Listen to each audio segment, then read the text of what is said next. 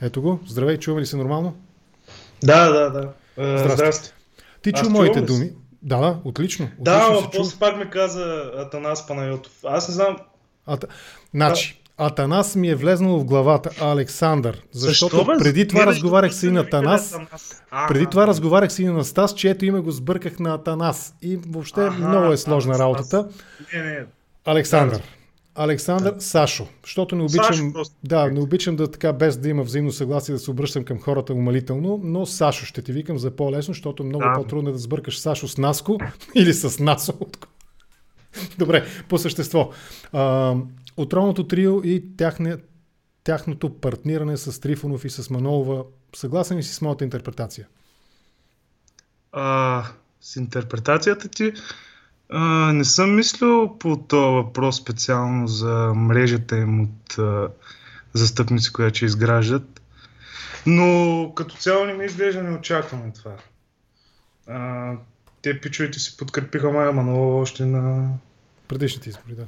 още на избори. Така че, в смисъл, при тях изобщо по никакъв начин не ме впечатлява нищо, което се случва като политически действия. Те са политици. Станоев, не знам дали го познаваш. Привет, Сашо. Ангел Станоев може би е това. Да, Ангел Станоев. Ангеле, ти ли си в YouTube, ни гледа Ангел. Браво, Ангеле, похвално. Гелето Станоев ни гледа в YouTube, предпочела е тази платформа. Добре, разбирам, че си по-скоро принципно съгласен с това и дори нищо изненадващо, както и за мен, проче, нищо изненадващо нямаше. Аз обичам този рефрен, аз ви казах. Не е мой, разбира се, но все по-често го употребявам от известно време насам. Хайде сега за да мен подкарам... по-скоро е малко изненадващо присъствието на Слави там. С Не знам защо са. Ами с това, че се хваща с някакви маргинали, нали? Уж почва да събира някаква сила вече, тръгва с тея. Явно ще правят някакво орел-рак и щука там. Възможно е неговото присъствие да е мотивирано все пак от неговия квазиполитически профил до сега. Помним ни истории между него и Борисов, там дълба на едни гласове, имаше някакви такива грозни истории. Мнозина му приписват едно специфично минало, свързано с не много видимата част от българското общество. Тоест, възможно е неговия избор да е мотивиран все пак от това, че отчитайки именно неговия специфичен профил, обществен профил, да е по-подходящо именно с тези, а не с други. Да, естествено, те са му най-близки със сигурност. Ама мисълта ми беше, че той просто ми изглежда като някой, който е сам срещу всички. Тая карта. Да. Тая карта мислех, че ще играе, обаче явно се му харесва и с Майя, и с момчетата. Добре, айде още малко Слави да го разнищим. Ти как си обясняваш това? Извинявам се. Аз се опитвам да намеря някакви политически послания у него. Напоследък, той и неговите сценаристи там, Тошко, сега да не сбъркам и неговото име, че много ще стане сложно. Тошко Йорданов, мисля, че беше. Да, той е точно. Мисля, че се отрекоха в прав текст или доста така с заобиколки и с увъртания, се отрекоха от част от своите искания, свързани с референдума. По отношение на съдебната реформа, Трифонов в едно интервю казва, аз не разбирам много, пак опростявам, разбира се, не казват точно така, но това беше смисъл, който аз долових. Имам си хора, които около мен са юристи, те ще ми кажат, когато е необходимо, каква да бъде моята позиция. Тоест, от Трифонов аз не съм чул никаква политическа и ясна политическа позиция, извън заигравките за намаляване на броя на депутатите и там субсидиите, нали, темата с субсидиите, партийните субсидии. Как ти си обясняваш това, че той продължава да е популярен в политическия смисъл на думата и възможно ли е тази популярност наистина според теб да се осребри, пак грубо казано, да се изрази, да се материализира под формата на бюлетини пуснати в урните? Аз си мисля, че със сигурност ще изкара доста добър резултат на изборите. Не му следя наистина предавания, изказвания и така нататък. И на теб ли ти се свидат 78 стотинки на месец за телевизията? Да. Аз също. Така и не ги прежарих тия 89 стотинки. Но 79, колко там? 78. Да, т.е. 78 стотинки, обаче дори когато беше безплатно, пак не се я пусках много, но мисля, че доста се върти тая телевизия извън София. И тъй като се върти доста хора не си дават сметка, че той трупа доста популярност покрай това. Това да въртат по телевизора си е голяма работа в политиката и дори да не говориш за някаква идеология и политики, пак си популярен. Това поне ти знаят името, нали? Слави Трифонов несъмнено го знаят. Не ти бъркат името, нали знаеш? Да, не му бъркат. И лош пиар да е, нали, но да не ти бъркат името е важното, пък аз напоследък много ги бъркам имената. Добре. Отов и накрая 17 гласа. Да, добре. Да вървим лека по лека към основната тема, както аз я представях. Как да го подхванем разговора? Моята теза напоследък все повече се свежда до това, че наистина така wannabe политиците трябва да намерят начин да говорят на групата български граждани извън София 1000. И това е централната част на София с пощенски код 1000. Знаеш, да не го обяснявам, а за тези, които са позабравили, защото живеят, примерно, гледат ни от Лондон, и от Ню Йорк, и от Канада ни гледат. За тях го припомням този факт. София 1000 е централната част на София, така наречените жълти павета. Синята зона. Синята. Да, ама тази синя зона не е политически синя зона, за съжаление. Тя май все по-червена става напоследък, тази синя зона. Какъв беше въпросът? И аз го забравих. Валидно ли е това нещо? Вярно ли е? Трябва ли? Необходимо ли е? И как ти виждаш тази необходимост политиците наистина, wannabe политиците, да почнат да говорят малко не на София 1000, а на останалите пощенски кодове в България? Ако искат да излязат от този постоянен дебат, ще прескочим ли 4% или няма да ги прескочим, ще е много полезно да се свържат с хора извън София. Това е това, което мога да кажа по този въпрос. Ако искаш да говорим за конкретни неща, които могат да се направят по този въпрос. Окей, ще говорим и за тях. Нали, първо искам само да спомена, че съм част от Българско либертарианско общество, че съм от ДСБ. Това го обещах да го спомена. Добре. Да. Иначе искам само за някои по-незапознати да обясня точно какво значи червено хапче. Защото, нали... Да, ето, например, едно от тези хапчета. Червени хапчета, ето ти една конкретика. Сега ще обясниш какво е и ще започнем с тази тема. Спрете да се представяте за най-умните и готините, знаещите и можещите не сте. Най-умните, готините, знаещите и можещите не се занимават с политика. Пишеш ти в едно от твоите мемета или червени хапчета, упражнявайте смирение.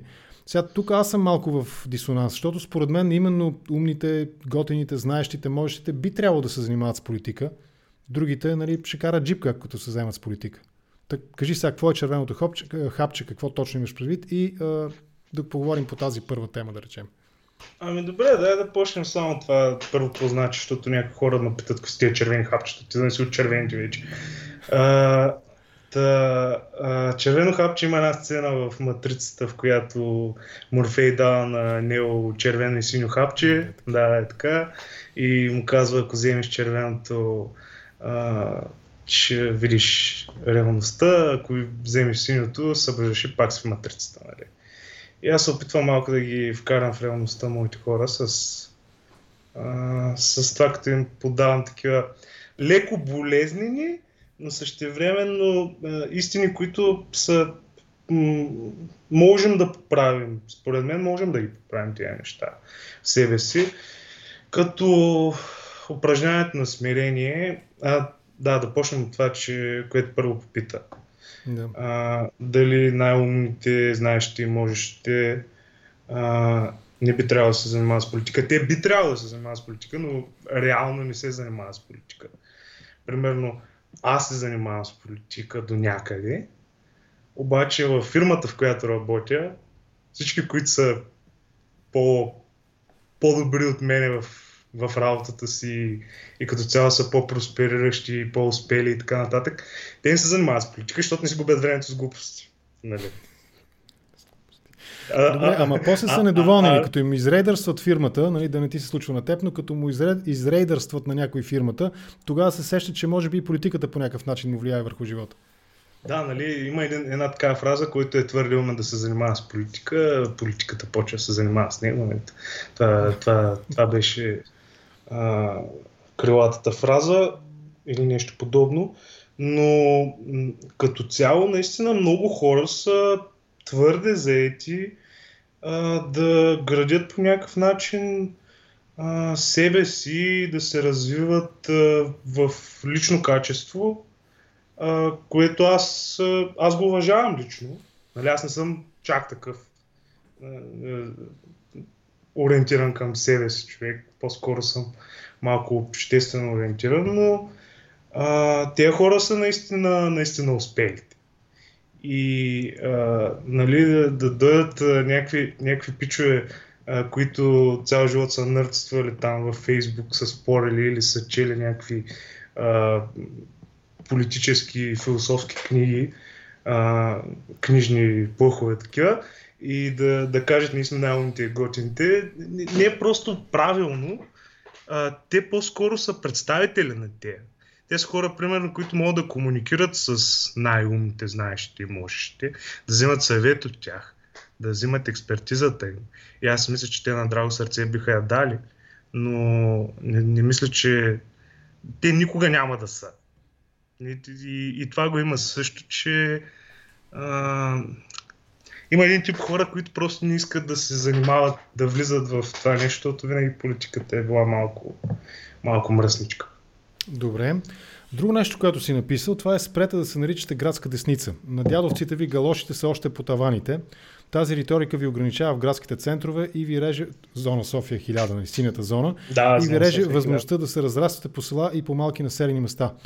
Това ли е основната разлика между Синята коалиция, която все пак беше представена в парламента най-малкото, и това, което последва по-нататък и с ДСБ в частност, и с реформаторския блок, които доста скоро постижно ни приключиха земния си път, и евентуално сега дават добри шансове дават на демократична България, но доколко това е определящ фактор, защото наистина аз съм така последователно гласувам за това, което аз определям за дясно в България, още от когато СДС на базата на това разделение комунизъм, антикомунизъм се определяше по-скоро като дясно, независимо, че беше механичен сбор от различни партии, включително социал-демократически, т.е. по-скоро леви или център-ляво.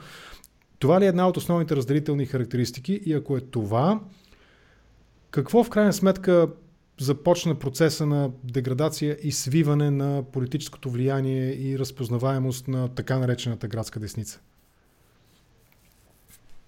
То беше много дълъг въпрос, че. Значи, карат ми се непрекъснато, че въпросите са по-дълги от отговорите. Да. Аз не мисля, че започнало някакво свиване в града. Всъщност, то свиването си е винаги си го е имало. Това е партия, която ако и наблюдаваш, ако поставиш гласовете на една карта, няма значение дали е в София или в Сливен, например. Може да видиш по секции, че най-големият процент винаги е в центъра. Така че по-скоро на мене идеята ми е с това нещо да кажа, че трябва да излезем от центровете на всички градове. Нали? Ние в София, зона 1000, там сме много силни. В другите центрове на по-големите градове сме що годе силни, не сме най-силните. Там има още къде да се развиваме, но не можем да излезем от тези центрове. И това винаги е бил проблема, а съвсем отделен проблем е това с отпадането на ДСБ, първото, после второто отпадане на ДСБ, сега това, което се случи там на последните избори, пак разделяне на 3, но сега мисля, че се върви в някаква добра посока, от гледна точка, че поне сме консолидирани, в смисъл събрани сме на едно място. Добре, и СДС се самоуби. Нали, като ДСБ, СДС, Александър Йорданов е екзекутора на СДС, нали? Това съм абсолютно без грам съмнение. Или Румен в смисъл Александър, той Алио, така наречения, най-ярко се продаде на политически език, казвам, не в буквалния смисъл на думата, това не смея да го твърда, че ще вземе да му осъди. Напоследък политици са станали много докачливи. ДСБ в момента не са ли взели една сега унизителна е силна дума, но една доста слаба позиция за тях в тази коалиция. Аз не виждам лидера на ДСБ активно да участва в политическия разговор, господин генерал Атанасов. По-скоро Христо Иванов, нали, при уважението ми към него, той се изявява като лидер, говори от името на коалицията. Дори в един разговор с мен обясни нещо в смисъл, че се опитва да задържи, нали, единни фракциите различните, нали, по-леви, по-десни, по-консервативни, по-либерални, да ги задържи в името на една обща цел. Какво става с ДСБ в момента? ДСБ, наистина съм съгласен, че стои малко, по-скоро остана малко като фон, но това се дължи на факта, че Христо Иванов направи Росенец.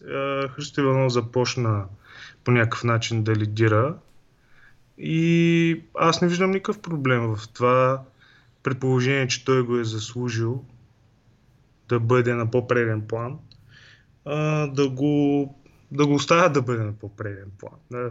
За мен щеше да е по-странно, нали, някой да се бута там, примерно Атанасов да се бута винаги да е на преден план, при положение, че Христо Иванов се го е заслужил с неговата акция при Росенец.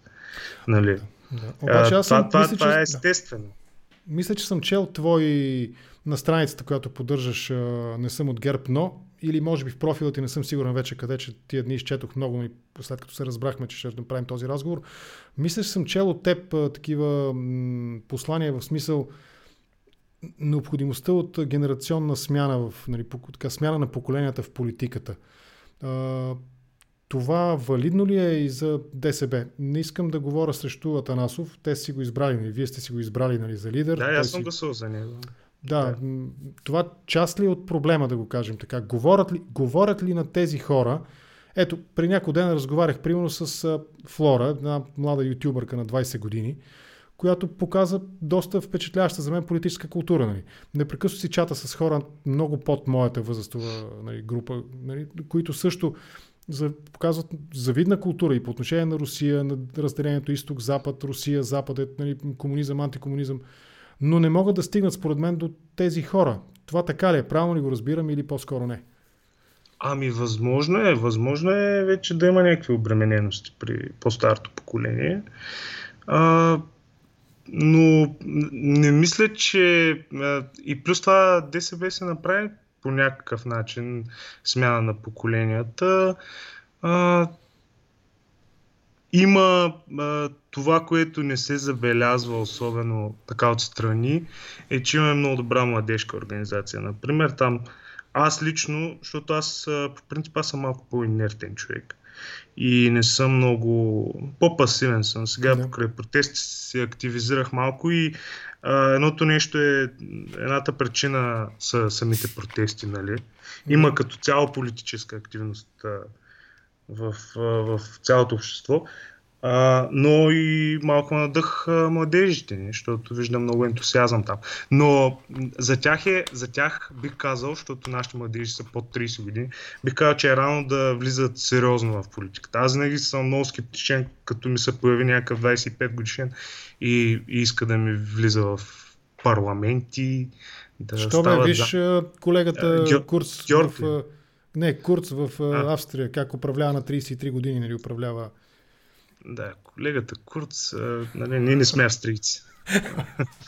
Добре, обаче като заговориш за младежкото ДСБ, сега не мога да не те попитам. На мен лично, като човек отстрани гледащ нещата, нали, от явлен хейтър, аз повече виждам млада България, която е младежката фракция на Да, България, и на мен ми се губят младите на ДСБ.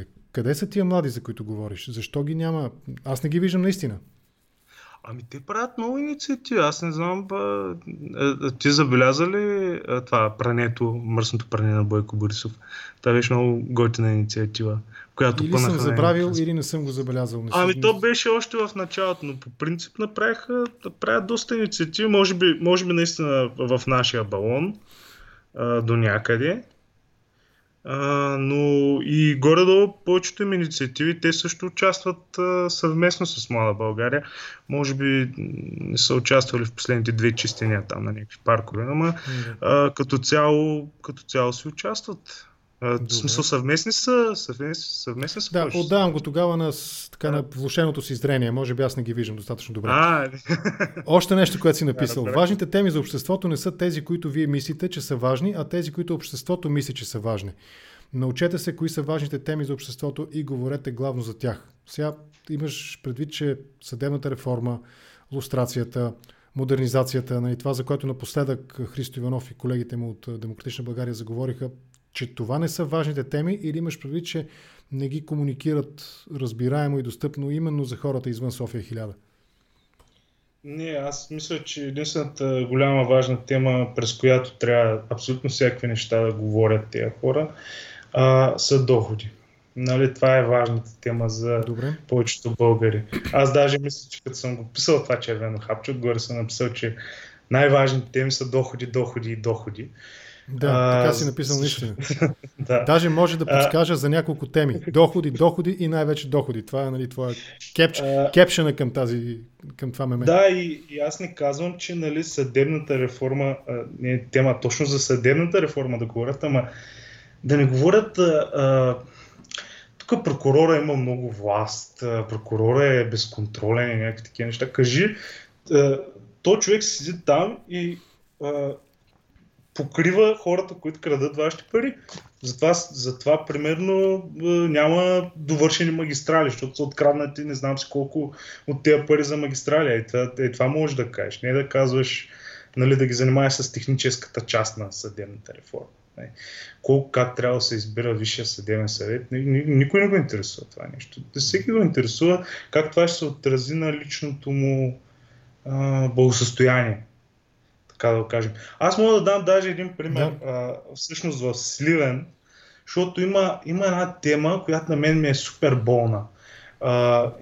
Има една пазара ни, сливенския пазар за зеленчуци, е направен с пари от един дарител, Хаджи Мина Пашов. Той е бил такъв меценат, оставя голямо богатство и после е казал, че парите от това богатство трябва да се дадат за млади хора да се развиват. В момента всички приходи от пазара, пазара е построен с негови пари, всички приходи, така е решено, да отиват за стипендии за млади хора. Обаче по такъв начин са направени условията за получаване на такава стипендия и е толкова нищожна тази стипендия, че почти никоя година никой не взима.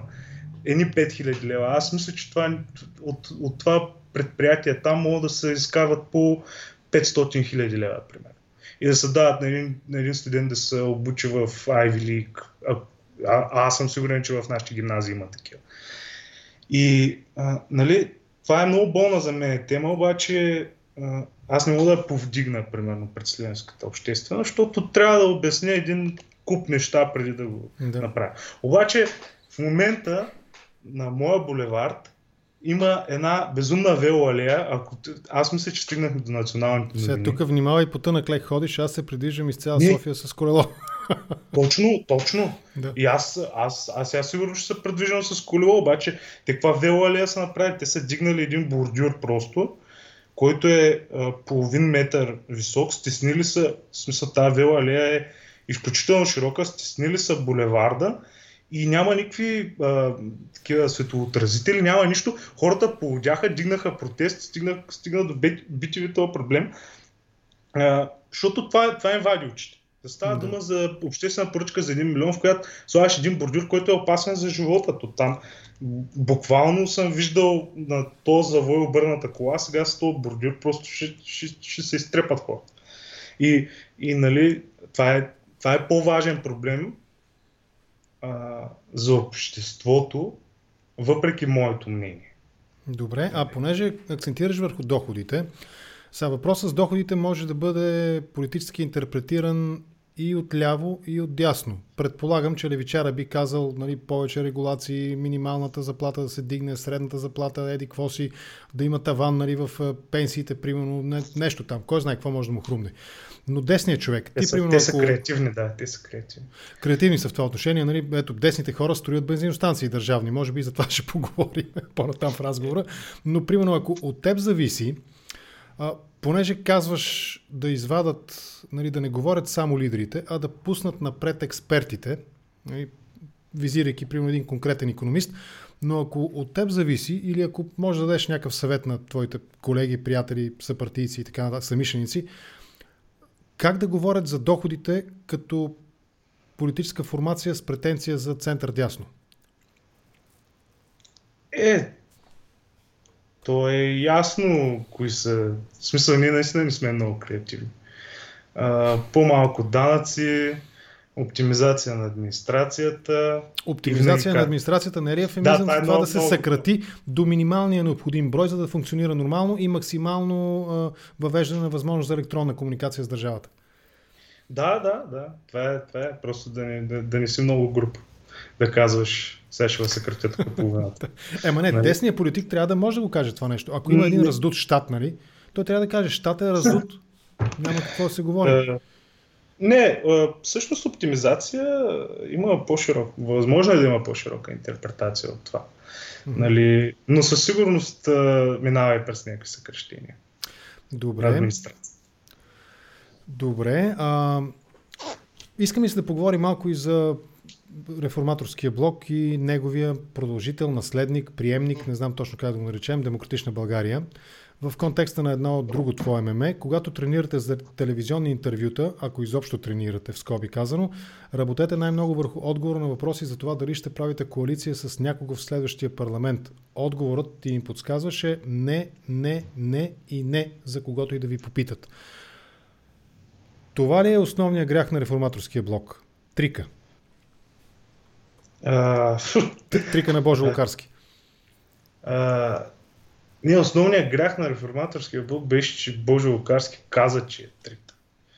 Това е основният грях на реформаторския блок. Тоест, ако беше премълчал лъжата, щеше да е по-приемливо. Аз не мисля, че много хора не са си давали сметка, че ще се случи тая коалиция. Сегашната, не реформаторския блок.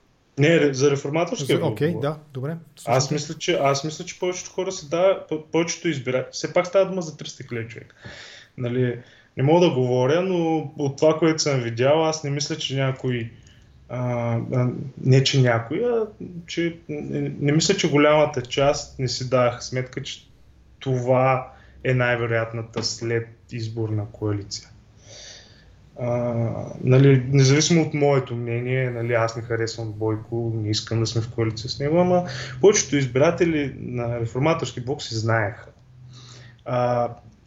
Тайно, според мен, се надяваха да успее по някакъв начин Радан да стигне до тая договорка Бойко Борисов да не е премиер.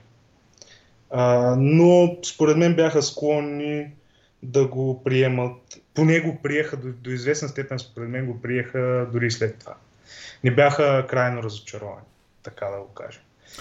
Може би защото бяха инвестирали така доверие и позитивни очаквания в идеята, че е възможна конституционна реформа, конституционно мнозинство в парламента около идеята за съдебна реформа и така нататък, която в крайна сметка не точно се провали, но не успява в пълна степен, както я виждаха тогава.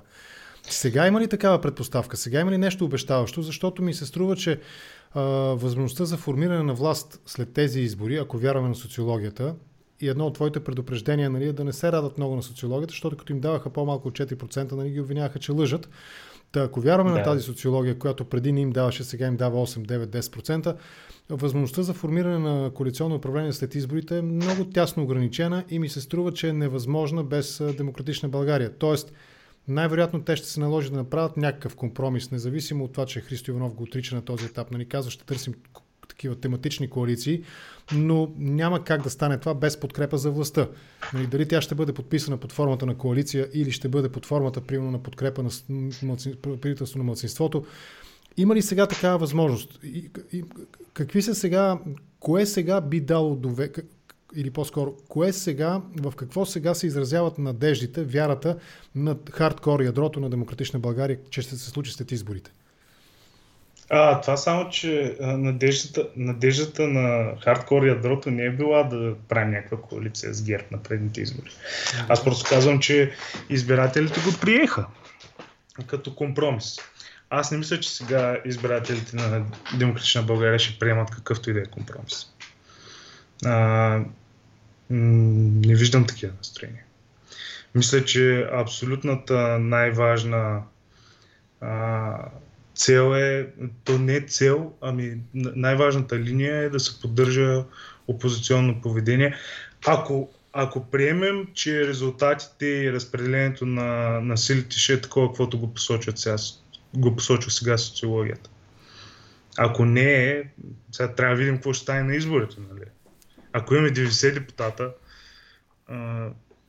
може да приема да се захвърлят с ГЕРБ. 90 депутата, колко процента са това? 90 депутата са сериозно. То зависи колко са прескочили, ама нали, в момента ГЕРБ има 95. Ако социологията дава 65 на ГЕРБ при 23-4%, значи едно 35-40% може би. Добре, дай Боже.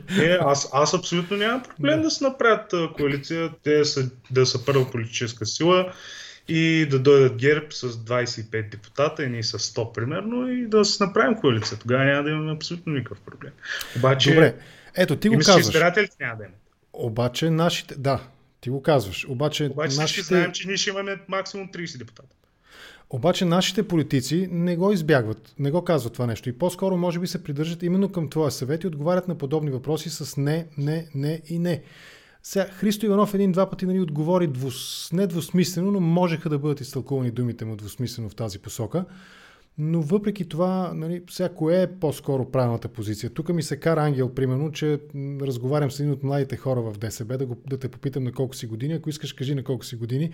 Но въпросът ми е защо нали, от една страна да си кажат ето, ние ще правим коалиция, от друга страна обаче ги съветваш да не казват, че ще правим коалиция, защото еди какво си там, целесъобразности. Кой е правилният път на политическо говорене в тази посока в България днес? Не, аз не мисля, че трябва да казват, че ще направят коалиция, ако имат 100 депутата, защото всички знаем, че е нелепо да кажат, че имаме 100 депутата. Нали? Те да се борят за възможно най-много депутати и да кажат, няма да правим коалиция с никого, а в последствие, защото ние това си говорихме с Ангел, всъщност, който задава това въпрос, на 29 съм всъщност. Младите от младежите в ДСБ си, така е. Да, много съм млад. Млад съм, а младост не зная. Нали имаш така.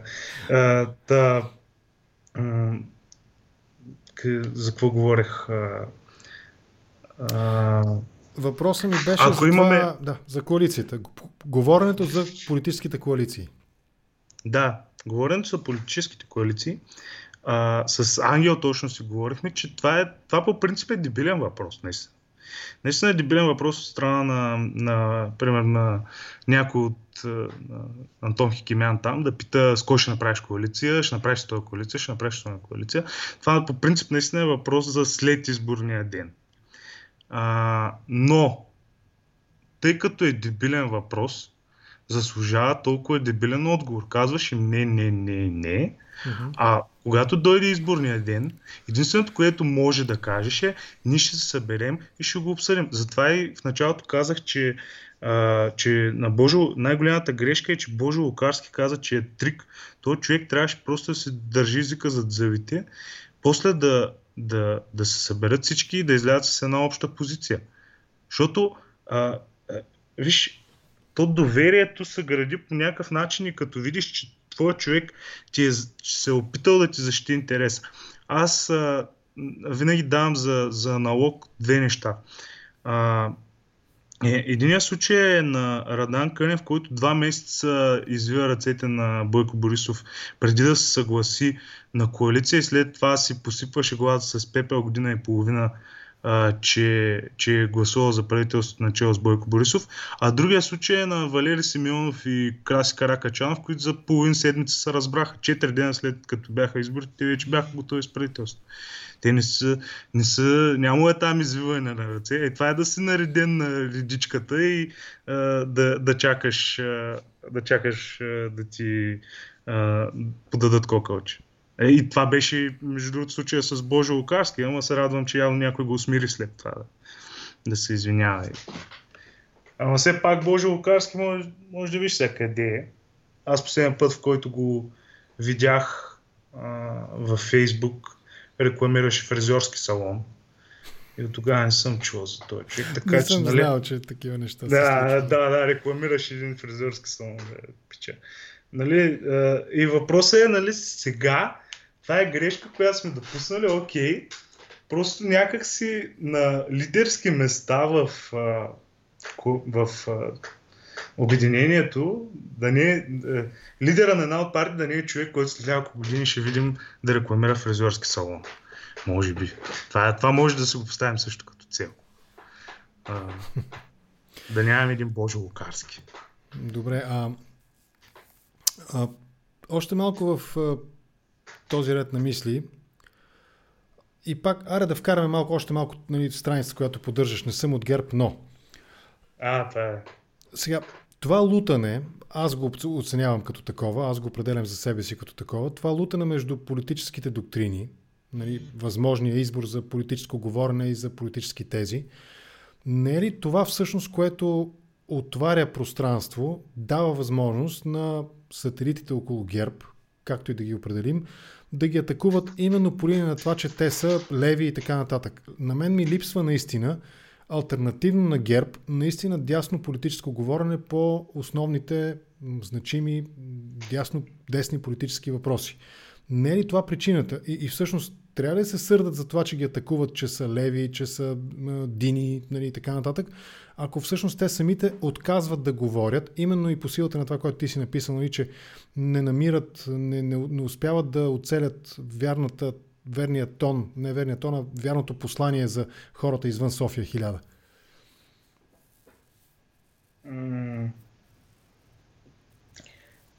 Искаш да... смисъл, питаш ме за това, че... смисъл... не разбрах много въпроса. Ако приемем, че демократична България бягат от политическото говорене в класическия смисъл на думата ляво-дясно, политически тези, които могат да бъдат ясно и недвусмислено определени като десни, не отваря ли това... За икономическо говорене говорим. За икономическо, нека да е икономическо. Да, защото ляво-дясно аз го разбирам икономически, нали, политики. Аз не мисля, че бягат, нали, атакуваха се по някакъв начин и държавните бензиностанции и това дигане на прага, което Сачева се опита там да прокара на това раздаване на пари на калпак. Наистина не се говори много за бюджета, което е, нали, най-важната разделителна линия, която може да покаже дали е един прави дясна или лява политика, чисто икономически. Предполагам, че трябва да изляза с някаква позиция за бюджет. Със сигурност ще има такава, когато се влязат в парламент. Сега не знам, защо не го правят наистина.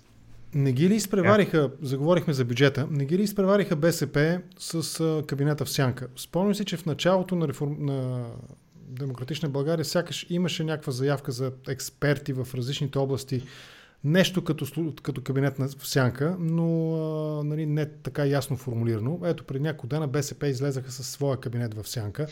БСП не ги ли надбяга по тая права?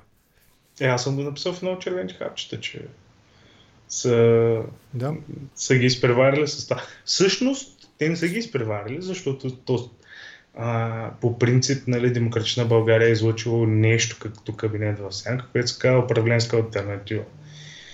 Но предполагам, нямам представа по каква причина. Това нещо в момента не е функционира особено.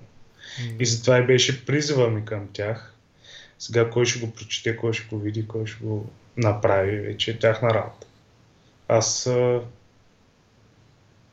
Това от мен, което аз мога да направя, мисля, че съм го направил.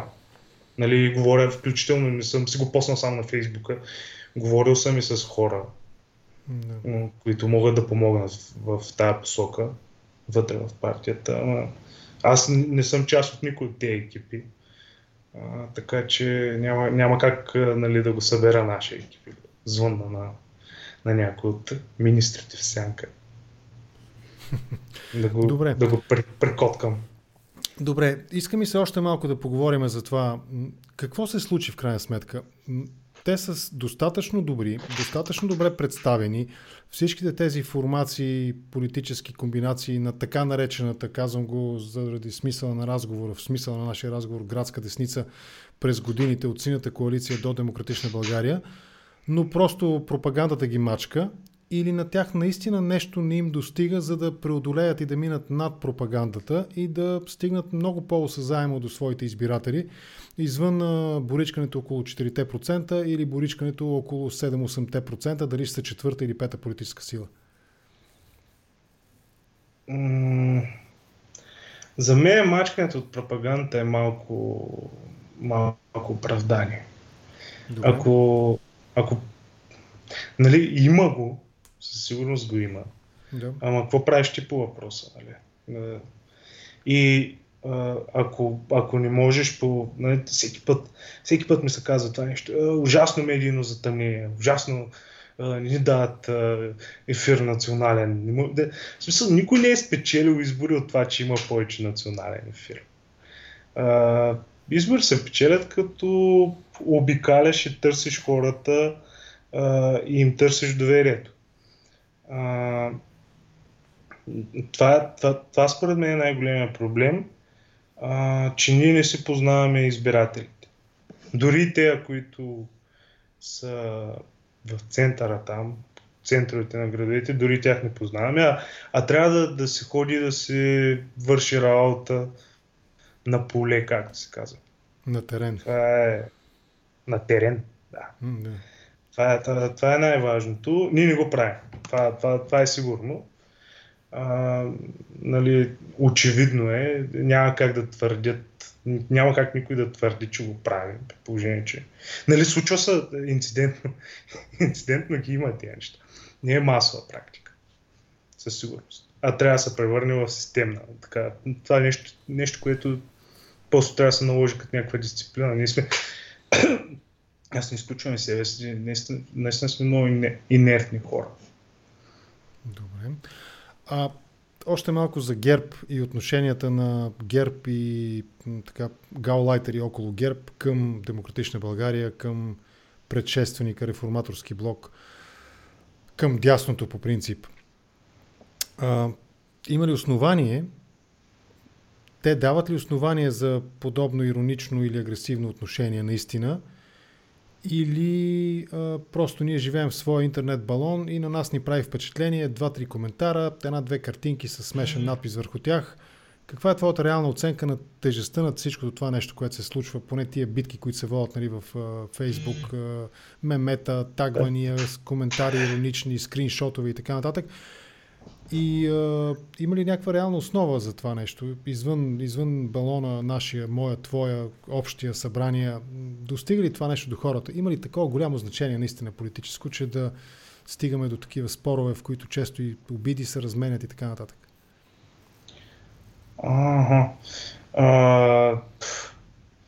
Ами, аз си мисля, че не, със сигурност не мога да излезем от този балон. Ама това си е някакъв такъв вътрешно фейсбукски хумор, който го разбираме. Да, това са 100-200 човека и аз лично, сега си говорим вече за меме войни и меме страничката ми, нали? Добре, да, окей, в този смисъл. Да, защото натам тръгна. Да, аз не съм направил с някаква цел да обиждам някой или да... Просто иронизираме едни такива качества у някои хора, в смисъл, те се проявяват при различни хора, качества, които просто са ни дотегнали на някой от нас, които примерно гледаме да запазим някакво достоинство, примерно в живота си, и като видим някой така да се плюи по достоинство в национален ефир, просто се опитвам да го изгаврим малко, за да поне, защото аз забелязвам, че тези хора не си дават сметка, че изглеждат по този начин, обаче трябва някой да им напомни, че трябва да се срамуват от някои свои постъпки. Това искам да кажа. Но аз далеч не го играя, нали, съдник в момента. Лично аз съм бил и обект и аз самия съм се подигравал, нали, с избрани от мен обекти, нали, и вербално, и когато съм имал възможност да направя някаква картинка, съм го правил общо. Така че не те съдя, нито пък го оценявам положително и отрицателно. Случват се такива неща и в най-добрите семейства. Но ако приемем, че в момента конфликта е между мислещи хора, специално в тази плоскост, защо тези мислещи хора предпочитат, тази част от мислещите хора, предпочитат да обслужват идеологически ГЕРБ, вместо да помислят за алтернатива? Ами защото то не е достатъчно да си мислещ. То трябва да имаш и някакви ценности. Нали? Трябва да осъзнаваш, да имаш някакъв такъв морален ориентир. В смисъл, на това му се вика хигиена специално. Специално за ГЕРБ.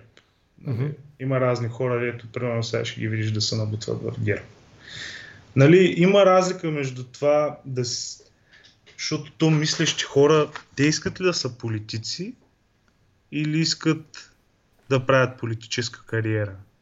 Това е големия въпрос. Защото има ли разлика? Да. В какво се състои тази разлика според теб? Ами, че един е кариерист, а другия е политик. Политика се бори за общото благо. Кариеристът се бори за собствената си кариера. Това е разликата между двете неща. И това, че някой ми се появява сега и сега се усетил на не знам си колко години, че иска да се занимава с политика и в полза родо, нали, да се даде времето и там останалата част от младостта, не може да ме убеди в това. В смисъл, това нещо съм го виждал много пъти и нали, то за това ми е и дотегнало сигурно и се опитвам по някакъв начин малко да ги гавря. За да се знаят и други, когато се опитат да го направят това нещо, че тях ще ги гавря. Нали? Да. Това е поведение, което лично на мене ми е много също спомага за убиване на доверието в обществото. И пък това ще я кажам, че защото съм си от ДСБ и много се държа на Радан, колкото и там да го хулят за някакви зелени сделки, резолюции, не знам си какво. При Радан съм имал достатъчно време да чуя неговата гледна точка за нещата и той винаги е идентифицирал големия проблем в България, че липсата на доверие. Липса на доверие на всякакви между хората, между институции, в политиката, между политически субекти, навсякъде цари абсолютна липса на доверие. И те пичови, те спомагат за това нещо. Как да искаш да гласуваш утре за един млад човек, като знаеш, че този млад човек утре ще се извърти или просто ще направи някакви пари там в парламента, после си гледа живота. Нали? То политиката е нещо, което ако се хванеш да го правиш, ще го правиш цял живот. Ако за целия живот аз съм привърженик на идеята. Докато не те изхвърлят там. Да, докато не загубиш изборите. Да. Но аз съм, може би, сега. Западните демокрации, приемайки мандатност за някои постове, са приели, че има логика в това. Най-малкото, примерно, ако си президент на една голяма и силна държава, повече от определен брой години, 2 мандата в най-общия случай, определено, очевидно има някакъв риск. Нали? Затова слага се край на мандатността.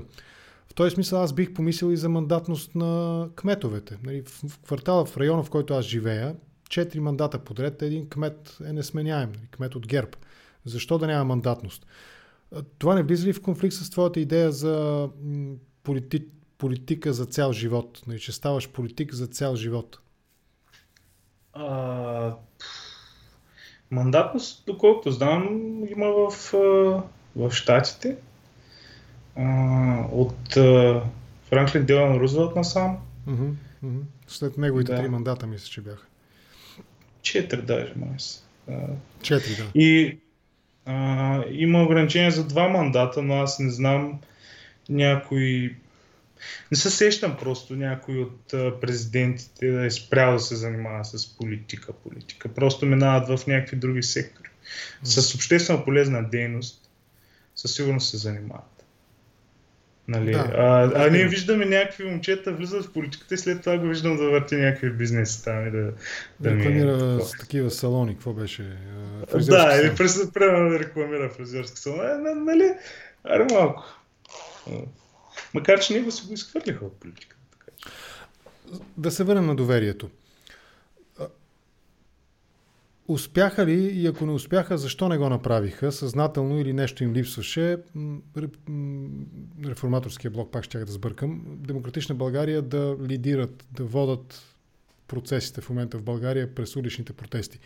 Независимо от това, че моето твърдо убеждение, че нещата стигнаха до тази точка на така високо напрежение, именно заради акцията в Росенец на Христо Иванов и там неговите колеги. Отказаха ли се или не успяха да лидират протестите?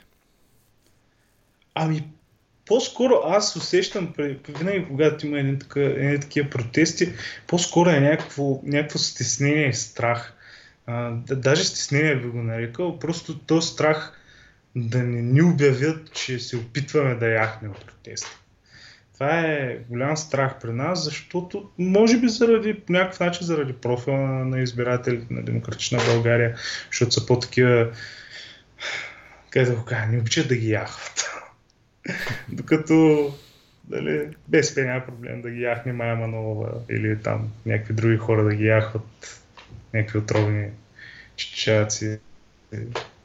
Тъй, че предполагам, че заради това по-плахо се е подхождал към лидирането на протеста. Иначе със сигурност знаем, че много голямата част тия протести стояха от хора, които най-вероятно ще гласуват на следващите избори за Демократична България. Mm-hmm. Това поне аз, така като съм ходил, го забелязвам Аз ги познавам по физиономиите, ги познавам. Аз съм го казвал това... Хилядата ти е изписано на лицето. Нали? Кое? Не чух добре, кое е изписано на лицето? Хилядата. София, 1000 е изписано. Това ли имаш? Да. Аз съм го казвал много пъти това. Това е моята лична оценка. Допускам възможността да не съм разбрал нещата погрешно, въпреки че бях свидетел от първо лице, го виждах непосредствено. Този проблем с неяхването на протеста е наследен. И то е наследен от протестите срещу тройната коалиция през, кога беше, зимата на 2009-10 година, мисля, че беше, 2009-2010. Тогава, уви, за съжаление, част от моите тогавашни приятели около тогавашната партия Зелените, днес партия Зелено движение, част от коалицията Демократична България, много настояваха именно за това да не яхне някой протеста. Спомням си, феновете на ДСБ тогава бяха отпечатали едни стикери Sir Go Home, нали, заигравка с името на Сер. Това беше готин лозунг, да. Да, беше много добре измислено. Така че аз съм малък за тези протести, не съм ходил. Да. Хубаво, да. Разкажи още малко, че ми е интересно. Тогава имаше много сериозна съпротива, даже имам конкретни имена, които знам, нали, че бяха твърдо против това. Сега не е важно, защото да не разваляме сега, да не клатиме коалиционната, как го кажа, коалиционната дисциплина и култура, да не я клатиме в момента. Тоест, това, което искам да кажа е, че това не е ли сега наследено? Ти кажеш, че не си го спомнеш много добре, не си участвал активно тогава, но аз го казвам от първо лице, нали, видях го с очите си, вероятно и хората от ДСБ, които в момента ни гледат, ще го потвърдят това нещо. Тогава имаше тази съпротива още. Как се обясняваш ти тази съпротива днес срещу партийното, срещу партизацията, срещу политизацията в първо лице, в така пряко, директно, с ясни концепции, политически тези и така нататък? Това за мен е глупост. Ти как го оценяваш? Аз те го оценявам. В смисъл... Отговори с повече думи, за да не излезе, че въпросите са по-дълги от отговора. Да.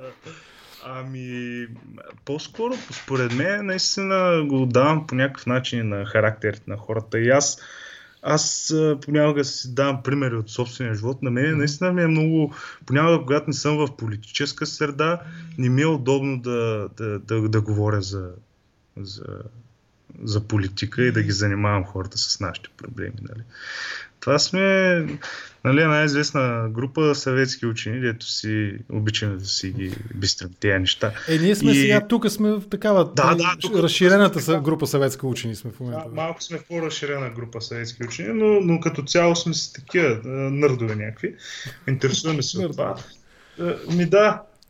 Но предполагам, че също така има и някаква липса на политическа култура. Нали? Това нещо ще се възприемем като нещо лошо, едва ли не.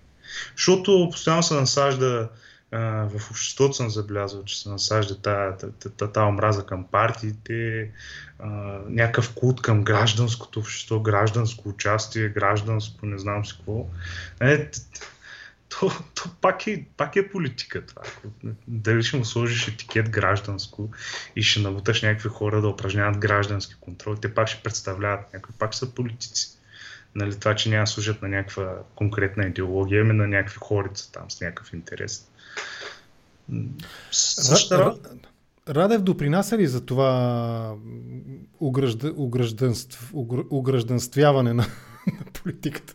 Виж каква сложна думичка измислих. Той също се изявява като едва ли не срещу всички, нали, целият естаблишмент, цялото статукво, но пък не прави така ярки индикации към едни или други извън естаблишмента, въпреки че за мен съмнение около неговите пристрастия нямам на този етап сериозни, така, които да разклатят убеждението ми, че той по-скоро е с тази част, която аз наричам БСП и сателити. Неговата роля в това антипартийно говорене, нали, как гражданско да стане всичко, гражданско участие, гражданско включване, граждански политики, нали, каквото и да било. Как я виждаш? Да. Естествено, щом президента, който е избран там от колко 2,5 милиона говори постоянно за някакви граждански 2 милиона и 100 хиляди не са и половина. Аз се забравям кой с колко беше избран. Нали? Се хвалят колко милиона са ги избрали. Но естествено, че допринася.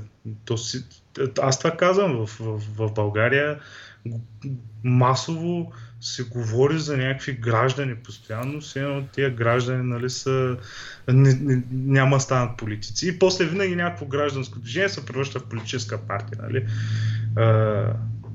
Imagine my shock. Всеки път.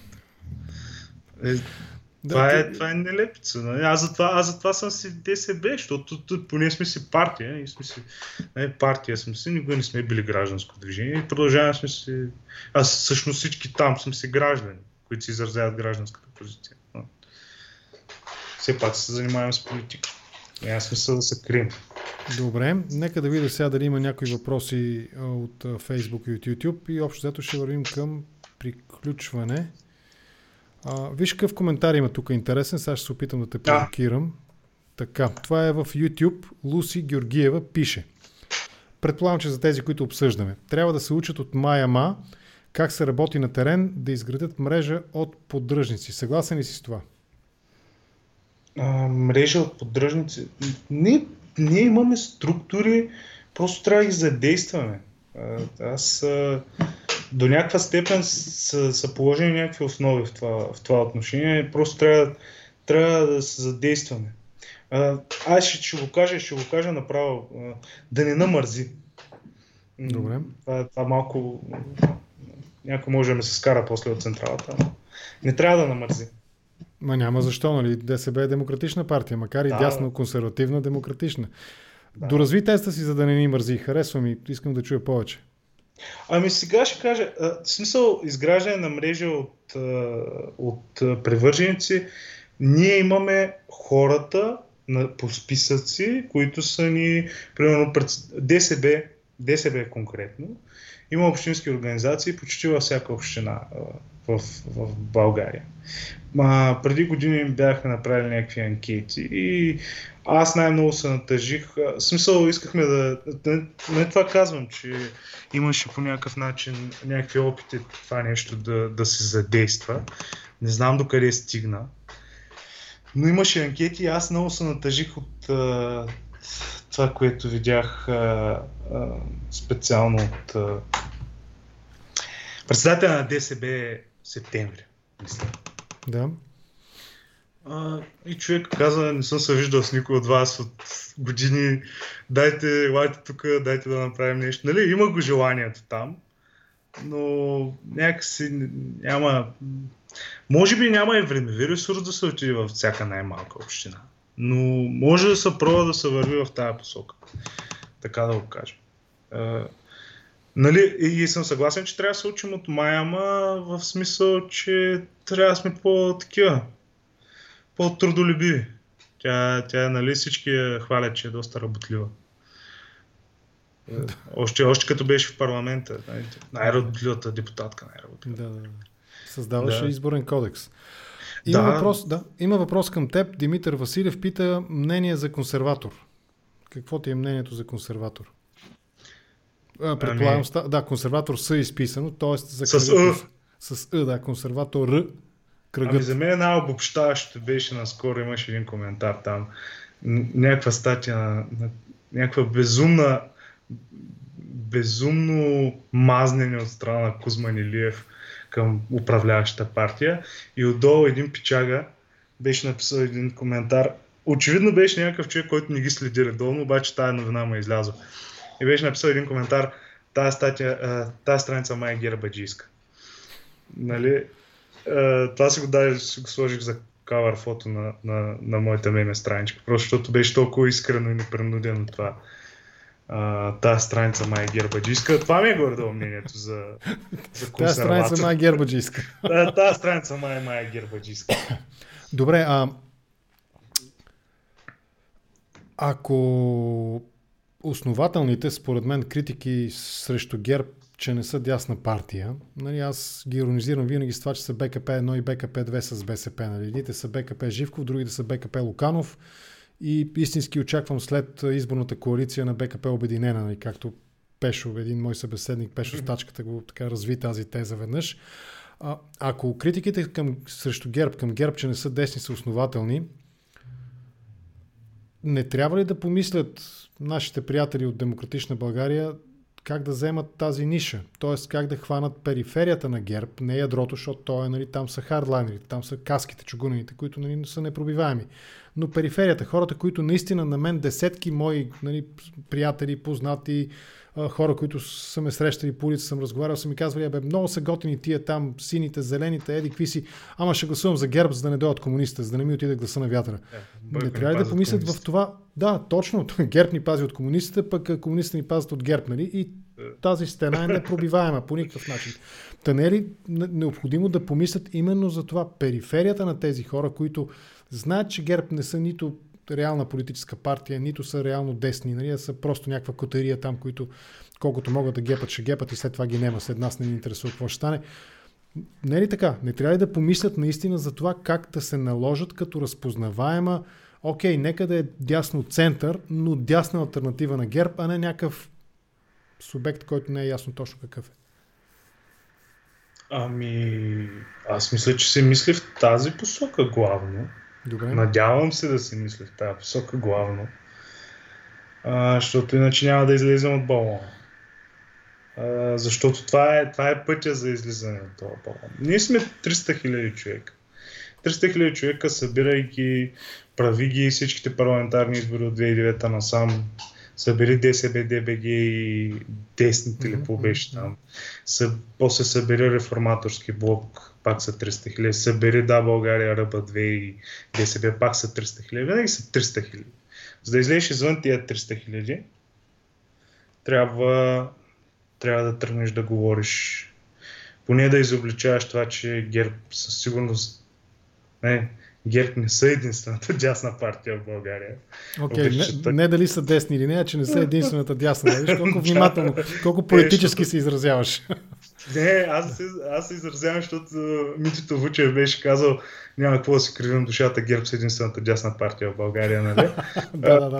Верно, че имаш такъв. Просто трябва да покажат, че ГЕРБ не са единствената дясна партия в България. Трябва да покажат, че ние можем... Аз не виждам нищо не дясно всъщност в профила, дори на... нали, там то много се говори всъщност за България, че има някакъв ляв профил, ама аз не виждам нещо ляво. Чисто в икономически план. Нали, там вече другите Другите работи може да си говорим за тях, ама те са на много по-заден план. Социално. Тоест, Нали, ти смяташ, че тези различия, най-грубо казано, по уста либерално, в смисъл от либералното в ляво и от либералното в дясно, те са преодолими и са пренебрежими. Не би трябвало да се притесняват десебарите, примерно, от това, че биха могли, да речем по линия на християн-демокрацията, биха могли да имат някои възражения срещу част от критиките срещу, примерно, идеите, които бяха свързани с Истанбулската конвенция, да речем. Това са пренебрежими политически спорове, така ли? Това не е политически спор. Истанбулската конвенция е толкова далече от хората, че... нали, и плюс това Истанбулската конвенция вече е решен този проблем. Там е ясна работа. Добре, има ще формулирам по друг начин въпроса. Мисълта ми е дали нещо подобно би дало някакви... би било повод за притеснение. Това ли искаш? Да, нека го формулирам така. Десният човек, ако го приемем, че е такъв изявен индивидуалист, ти самия каза за себе си нещо в този смисъл, политическия сблъсък между индивидуалните личните свободи и опита да се налагат политики, които сякаш говорят за колективни права, нали, на групи, на общности, които да са дори на цената и за сметка на индивидуалните права, личните свободи, личните права. Това е един такъв разлом, който може да бъде преведен и на ляво-дясно политически език. Тези различия, те са преодолими и са пренебрежими, така ли? До известна степен, да. В настоящия момент, според мен, са преодолими, защото те такива теми не са много на дневен ред в българското общество. За мен по-важни теми са, нали, не само за мен, за обществото. По-важни теми, според мен, са доходите. Не вярвам някой да тръгне сега тук да ни прокарва гей бракове. Разбирам. Така, добре, доходите ГЕРБ ги обясняват, те осмислят своето политическо съществуване през еврофондовете. Поне аз така ги разбирам, това е моята оценка на нещата, може и да греша. Може ли да се говори и по какъв друг начин може да се говори за доходите, не само през призмата на еврофондовете, субсидиите за отделните отрасли, намесата, участието на държавата в икономиката, през това, че тя е един от най-големите играчи, примерно с инструментариума на преразпределението на средствата. Как по друг начин би могъл и би ти харесал на теб един десен политик да говори? Да ми говори за данъци. Това е най-важното. Да ми говори за данъци, да ми говори, че няма да се занимавам, ако регистрирам бизнес и тръгвам да се развивам бизнес с администрация по цял ден. Това мисля, че на един истински тесен избирател ще му е най-приятно да го чуят. Добре. Добре. 1 час и 10 минути разговаряме. Нека да приключим с това. Ако ми и аз сега погледнах часовника за първи път, което ми казва, че така ми е било интересно да те слушам. Надявам се да им е харесало и на сега според мен, съдейки по динамиката, хора по-скоро се присъединяват. В момента ни гледат около 200 и само да видя колко. Общо при мен 250 на души, нали, в момента. Около ни гледат във Facebook и в YouTube едновременно, 170-80 ни гледат в YouTube, останалите 70 и няколко мисля, че се падат на ум, ги смятам, са в Facebook.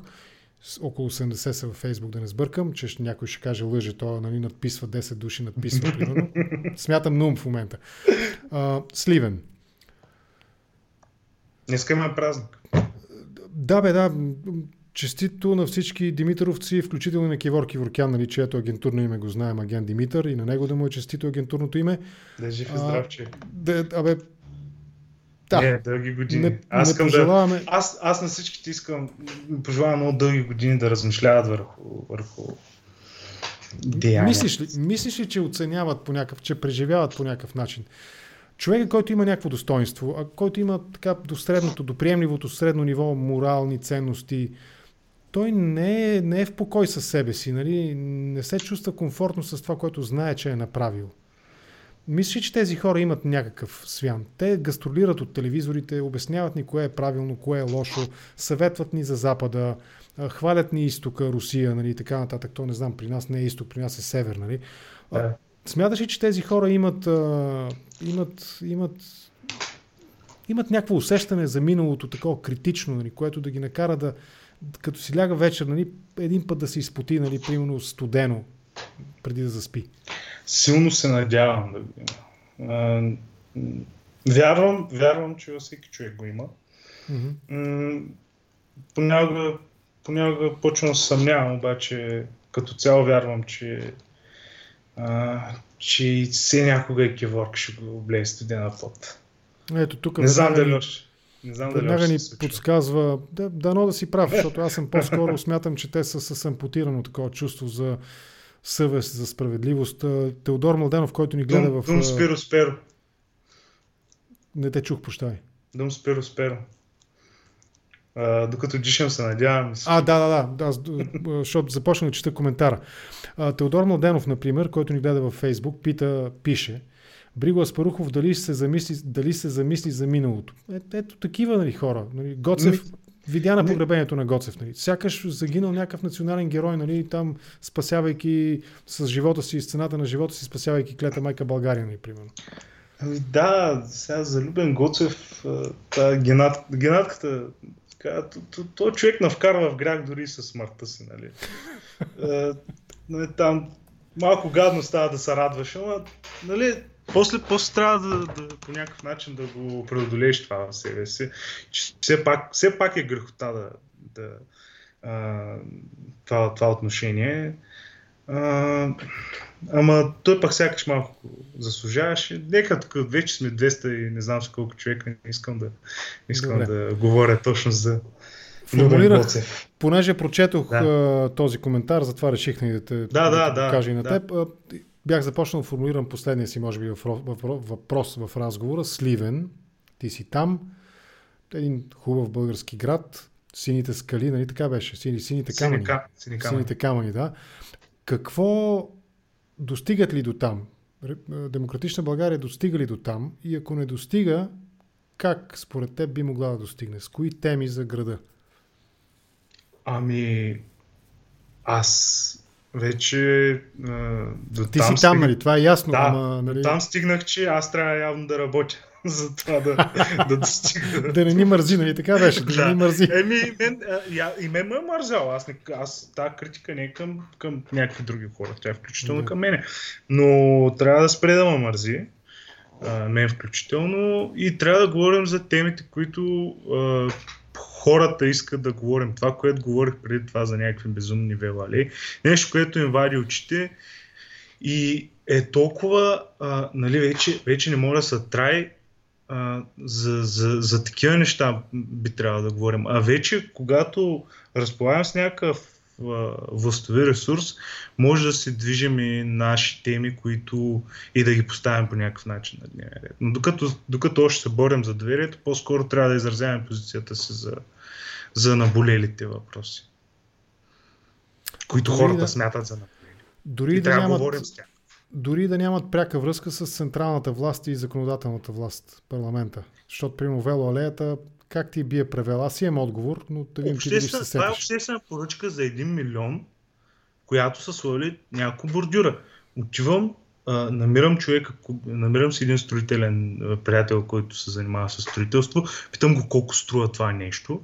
После отивам, искам по закона за достъп до обществена информация там, намирам какви разходи са изхарчени до сега и ги питам защо сте изхарчили $500 000 до сега за бордюри, които струват 100 000. Това е най-нормалното нещо, което всеки би си задал такъв въпрос за нещо, което му вали очите всеки ден. И то връзката не е малка. Става дума за обществените поръчки, което това е най-голямото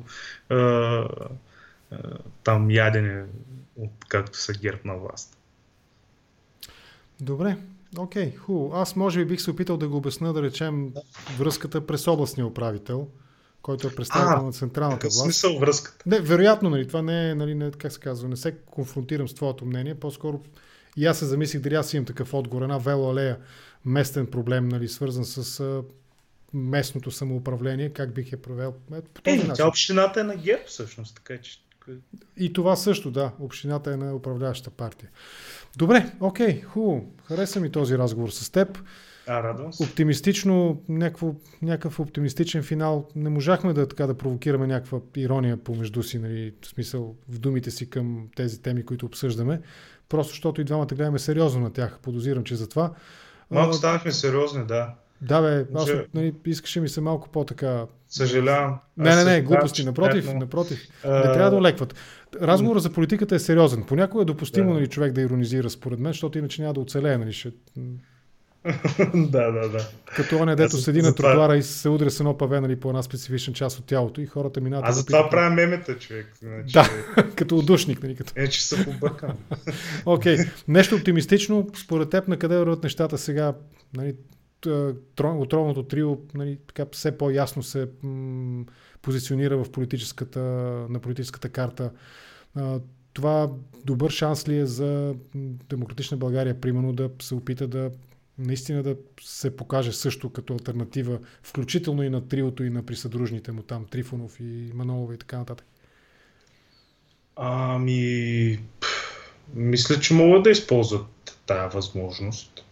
Защото вече, нали, това дето си казахме, някакви граждани, дето накрая се оказват политици. Пак се появи този проблем. Просто може да се тръгне в тази посока. Според мен конфронтация специално с тях не е нужна. Подобно на това, което Христо днес направи, е достатъчно. Да избори нашата алтернатива, то вече хората сами ще се преценят. Според мен ще видят, че... Нали, въпреки, че към това имам някакви критики. Така, ти ме подсети. Бях решил да свърша разговора до тук, да го прекрата, но логореята. Много съм, смисъл, аз разбирам тезите на Христо. В голяма степен харесвам и начина, по който ги формулира. Дали ще гласувам за тях, не съм 100% сигурен. Трябва да поработят малко повече. Моя глас е скъп, нали? Продава се скъпо в този смисъл. В политическия смисъл се продава скъпо, не в финансовия. Но, нали, извиняй много, този текст с 12 точки, който е, може би, нали, половин ден четене. Колко души биха го прочели от край до край, извън тези 300-400 души, които са го шернали? Най-вероятно една четвърт от тях максимум са го прочели от първата буква до последната точка. Нали, това адекватен начин е да отправяш политически послания? Аз първо да си призная, прескочих няколко точки. Така, ето. Аз си признавам, че не го дочетох до край, нали? Може би утре ще го дочетем, но днес не успях. Прескочих, исках да видя края просто. Не за друго. Като в криминалния роман, нали? Да видиш кой е убиеца накрая. Да, като чете последната страница на книгата, защото ако умре преди да е дочел, не да знае как се свършва. Малко със статусите е така. Трябва да са по-лаконични тия хора. Никой не чете дълги статуси, никой няма време да чете дълги статуси. Аз разбирам, че те искат да такова. В смисъл, не знам дали е някакво вътрешно тяхно желание или не знам с кой говорят относно статусите си, ама аз имам чувство, че се държат като някакви такива мега прилежните ученици, дето искат да покажат колко много са написали за домашно и искат да изкарат 6+, примерно. Нали? Пич, напред това, дето са ти казали да направиш. Напред, кажи, имаме документ с 12 мерки, който с 12 мерки за изборите. И това е всичко. Ние си ги имаме мерките, може да ги намерите на сайта. Защото трябва да го... Нали? Това е много по-дълга от статус на Христо Иванов тема. Нали? По-дълга, да. Да. Добре. Окей, разбрахте. Горе-долу аз мисля по този начин. Предлагам ти да приключим до тук. 1 час и 26 минути разговаряме с теб. Махам 3-4 минути. 1 час и 20 минути разговаряме. Благодаря ти. Наистина ми беше интересно да те слушам. Лека вечер ще ти пожелая. Поздрави на Сливен. Не ви виждам. Ръцете горе. Да, мерси. Да. И така. И сега ще те изключа от видеото. Моля те, прекъсни ти връзката. Благодаря ти още веднъж за този разговор. Лека вечер ти пожелавам. Лека вечер. Чао за сега.